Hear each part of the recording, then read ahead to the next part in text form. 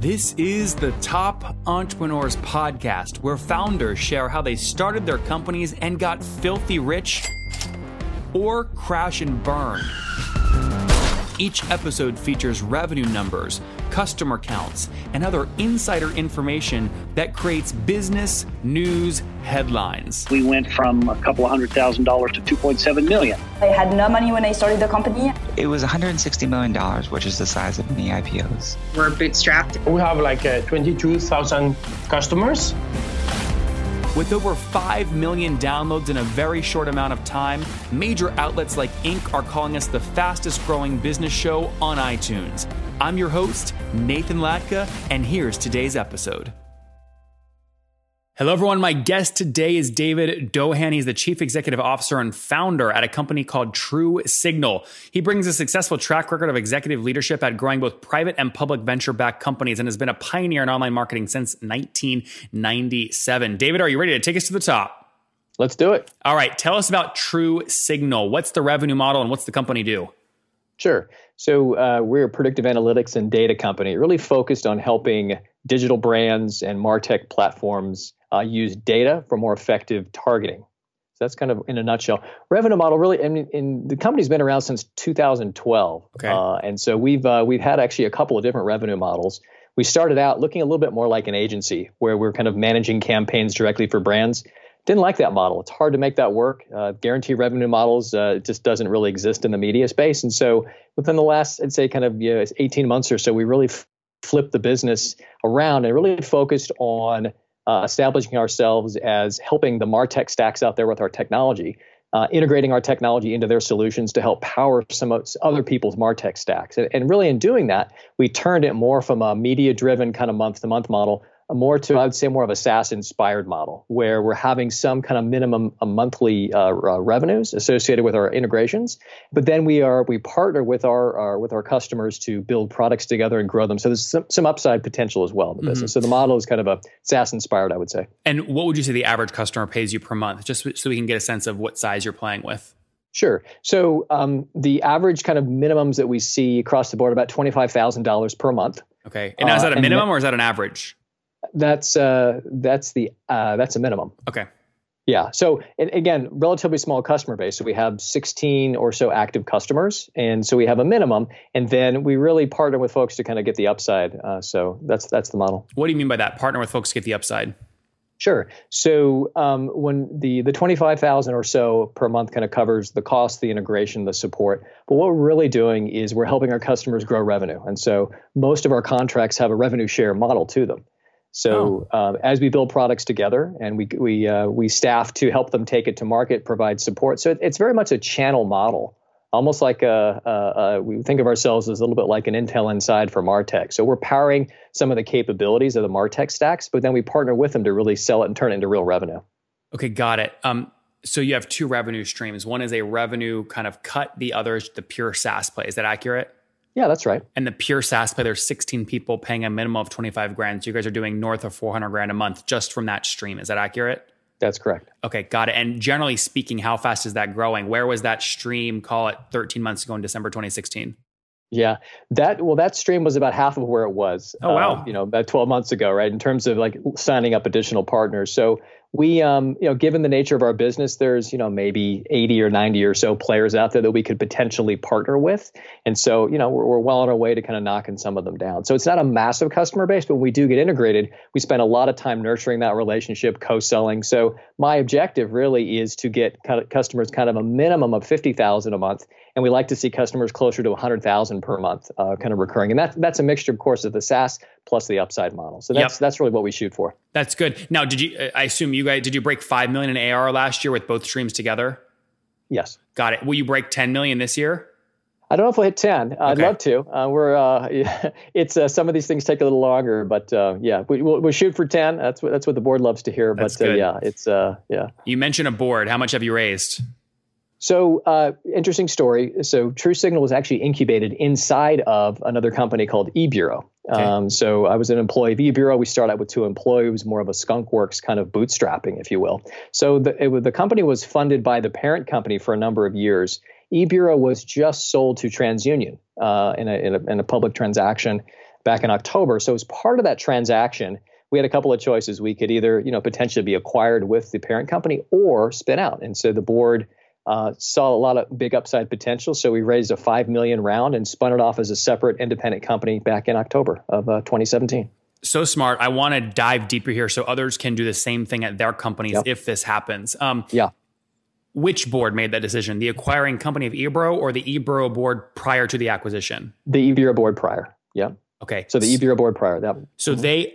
Now, was the cap table at that point, they own some percentage as the company, and then you and maybe your other co-founder own the other chunk?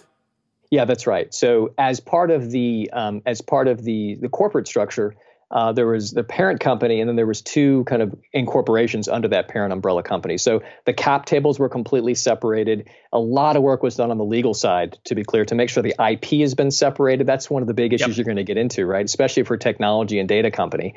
How is the IP commingled? So we did a lot of things to make sure that those are separated, both physically as well as legally, and documented well, so that when it came time to do the spin out, it was an easier transaction, but that's because really smart people had done things for the last 3 years to kind of get us ready for that event. What portion did eBureau own? Of the portion of TruSignal? Before the spin out. So the parent company called X-Tech was the holding company. So they owned, they were 100%, right? So obviously there was some, ownership to employees, well, did you own any? Underneath that, and the board held.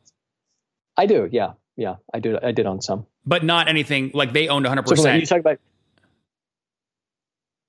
So a private company, same balance sheet. There was separate equity plans for TruSignal and eBureau. Okay. So I think what you're getting at is kind of overall ownership. It was roughly kind of an 80-20 split, right? So 80% was kind of owned by kind of the board, really, as well as the 20% was employees. Got it. So 20% was you, the co-founder, maybe other employees in an option pool. 80% was owned by the parent company. Once the spin out happened, you said we need to go raise $5 million to essentially buy out the 80%. And now VCs own that 80%, or are you able to sell only maybe 20% and increase your option pool for employees?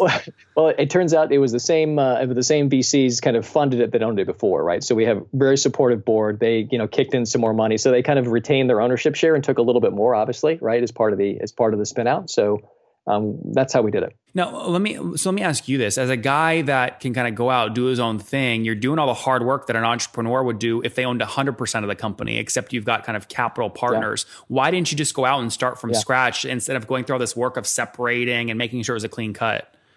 Yeah. So a couple of reasons. One, the business that we're in is pretty heavily capital intensive, right? So to be in the data business, you need to, we license data from many different places. So we're licensing, on the order of, a couple $1 million worth of data every single year. That's just kind of a fixed cost of operating, right? What are some of those sources, if you don't mind me asking? Are you talking like full contact? Yeah. So name and address with things like past purchases, the kinds of people, the things that people bought online and offline, demographic data, census data, vehicle ownership, voter registration files, right? Summarized credit information. So to really do this well, you have to have a pretty broad spectrum of data, and that's extremely capitally intensive, right? I'd love to bootstrap it, but man, that would require, writing a $2 million check before you've made $1. That's just because you're paying all these people that collect the data, a number of cents per record.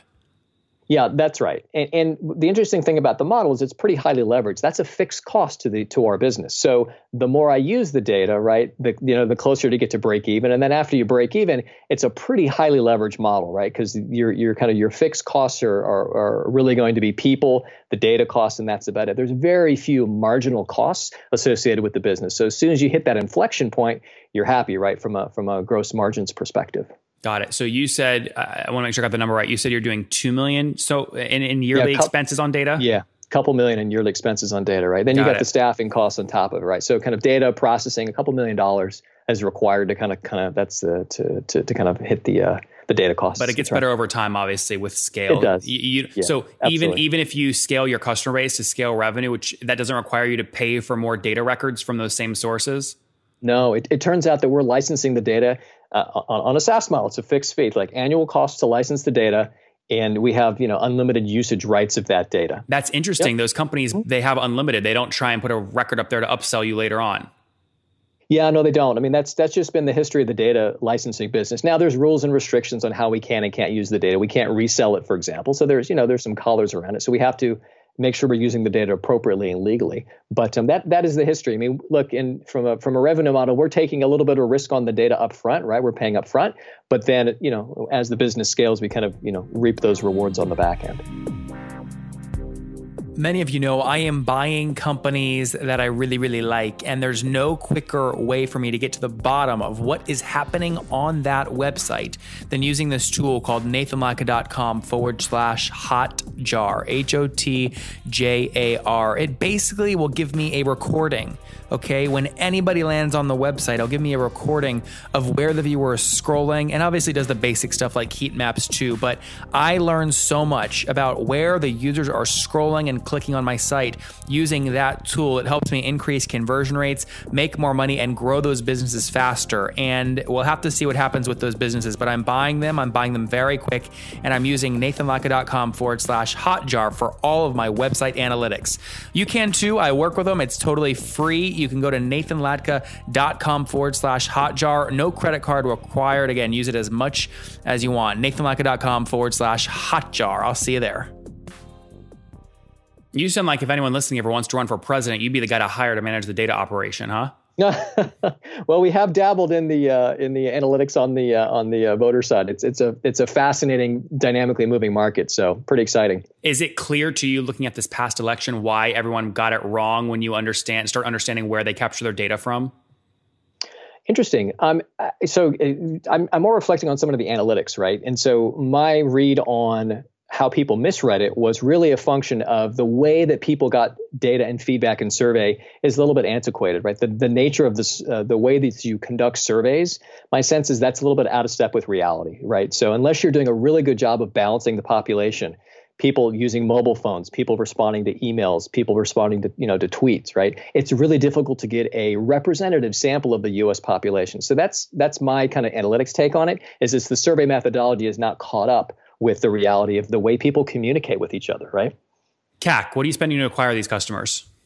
I haven't looked at it lately, but a decent amount, right? If you think about it, these are some of the biggest brands in the world, right? So the sales cycles on some of this is going to be 6 to 9 months. So if you imagine, carrying a bag carrying salesperson, 6 to 9 months, going to the trade shows, like meet and greets.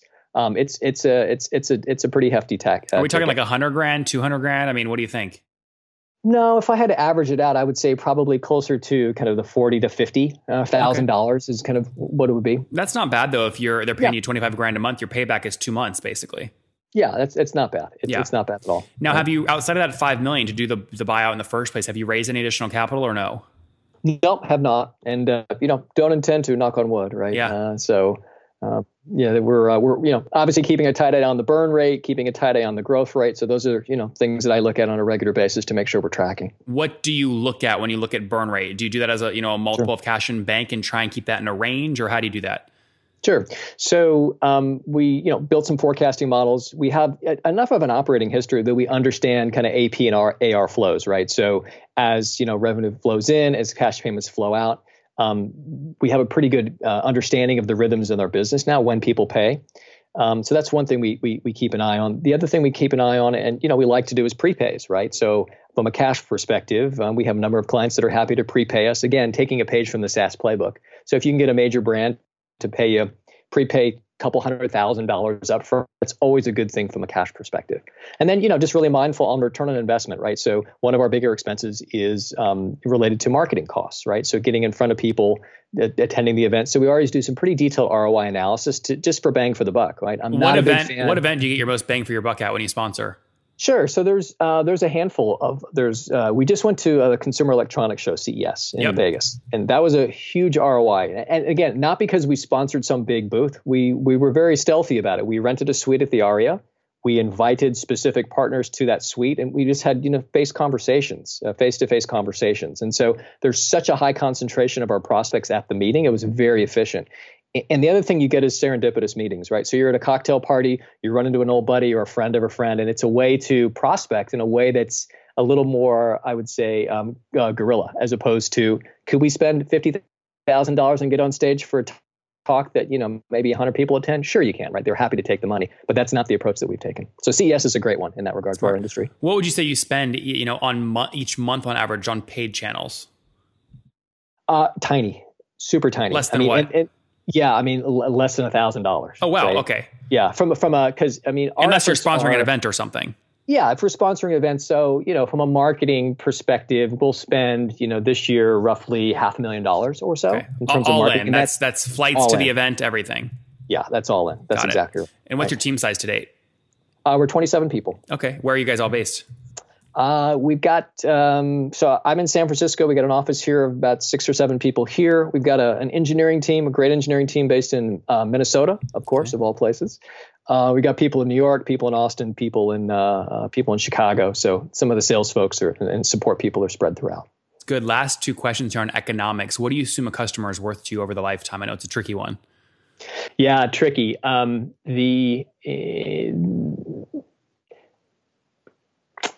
a minimum. Yeah, a minimum that we want to see is 600,000, right? If you think about kind of 1 year, the recurring revenue, so 600,000 is really kind of what we would like to shoot for from a minimum perspective. Otherwise, it's really tough to get out of bed for less than that, given the model, right? Yep, that's essentially 2.5 or 3 years of contracts, right? Yeah, that's or renewals. Right. Yeah, that's right. Do you look at any churn metrics considering the base is so small, or no? We don't at this point, just because there's not enough of a baseline under this new model. Under the old model, I'll tell you, when we were chasing media dollars, the churn rate was very high because it's 1 month commits, it's easy on, easy off. So under the old model, it was not good, which is why we flipped to this new model. So again, we don't have enough history there. If I had to look back over the last year and a half, our churn would be roughly 8% on an annual basis. So revenue or logo?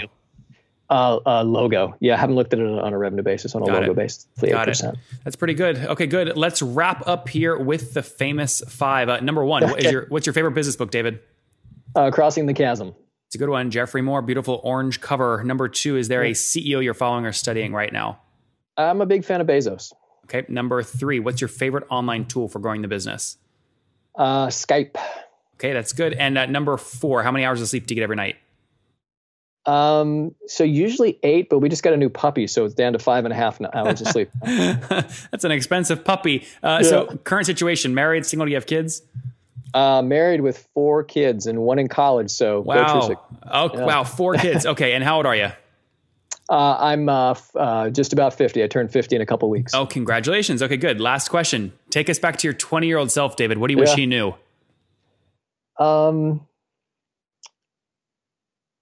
I would say that really gets back to just really good hiring practices, right? So I think it's the amount of money you waste with a bad hire is a multiple of what you'd expect, right? So forget the difference in salary. Like a bad hire can set you back 6 months and hundreds of thousands of dollars in losses. So be really, really good, and also be really honest when you hire someone, right? The worst thing you want to do, and I've been this in my career, where you hire someone and you don't want to be in a situation where they don't know what they're walking into. So be really candid with people in interviews, the good and bad and the ugly, right? And so if you're forthright and honest, you'll establish that relationship from the beginning. So honesty and pay for the good talent and do a good job of finding, because it's worth every penny. They're doing between $5 million and $10 million per year. David with True Signal says hire smart, otherwise you can burn a lot of capital. They've got about 16 customers paying on average $25,000 a month for them to understand really how to understand the data going through their marketing stack and really making that stuff more efficient. They've got a team of about 27 people based all across the country. Super healthy economics, 8% logo churn annually, growing, almost doubling year over year, actually doubling year over year. So December 2016, about half what they're at today. David, congrats on the growth, and thank you for taking us to the top. All right. Thank you.